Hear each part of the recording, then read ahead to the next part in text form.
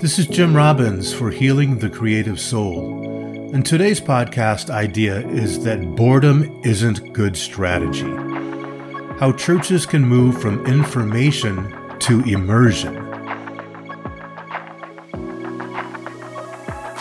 Most church experiences, from worship to Bible study to team meetings, are about content dissemination. Just get your words in.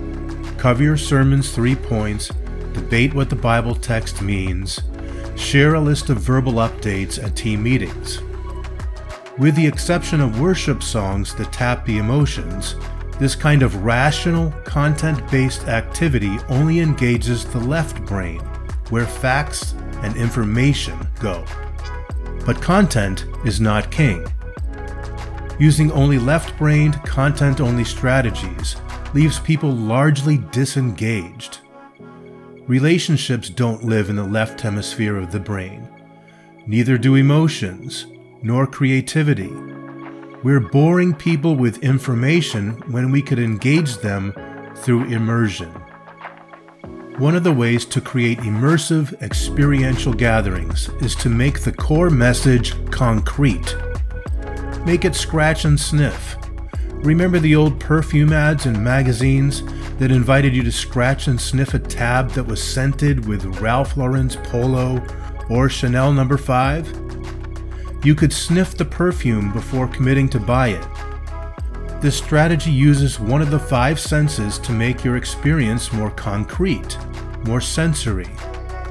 The more senses the user is invited to engage, the more memorable.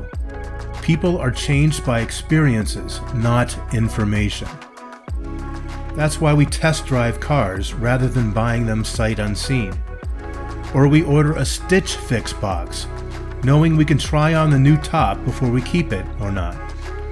It's why the communion elements of bread and wine are more useful to us than arguments about transubstantiation or eschatology.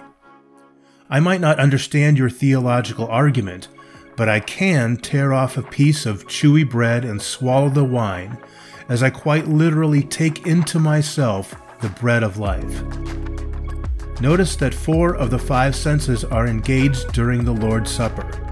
Seeing the faces of the community, smelling the sourdough loaf, tasting that semi-dry wine, holding the communal cup. We move beyond information about Jesus' death and resurrection to immersion into Jesus' death and resurrection. The authors Chip and Dan Heath say in their book, Made to Stick, that ideas are like Velcro.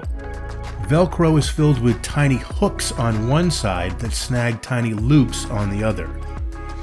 They say that the more hooks an idea has, the better it will cling to memory. When it comes to making ideas stick like Velcro, content is not king. Concrete content is. Ideas don't change people. Concrete ideas do. At your next gathering, try using 2 or more of the 5 senses as you plan your next worship service, Bible study, or staff meeting. Make it scratch and sniff. Don't just tell me, show me. This is incarnational creativity. I'm a coach for creatives, and I love helping creatives flourish through healing their attachment and sense of belonging to God, to others, and even to their own soul, because connection helps creativity thrive. You can go to my website at jimrobbinsofficial.com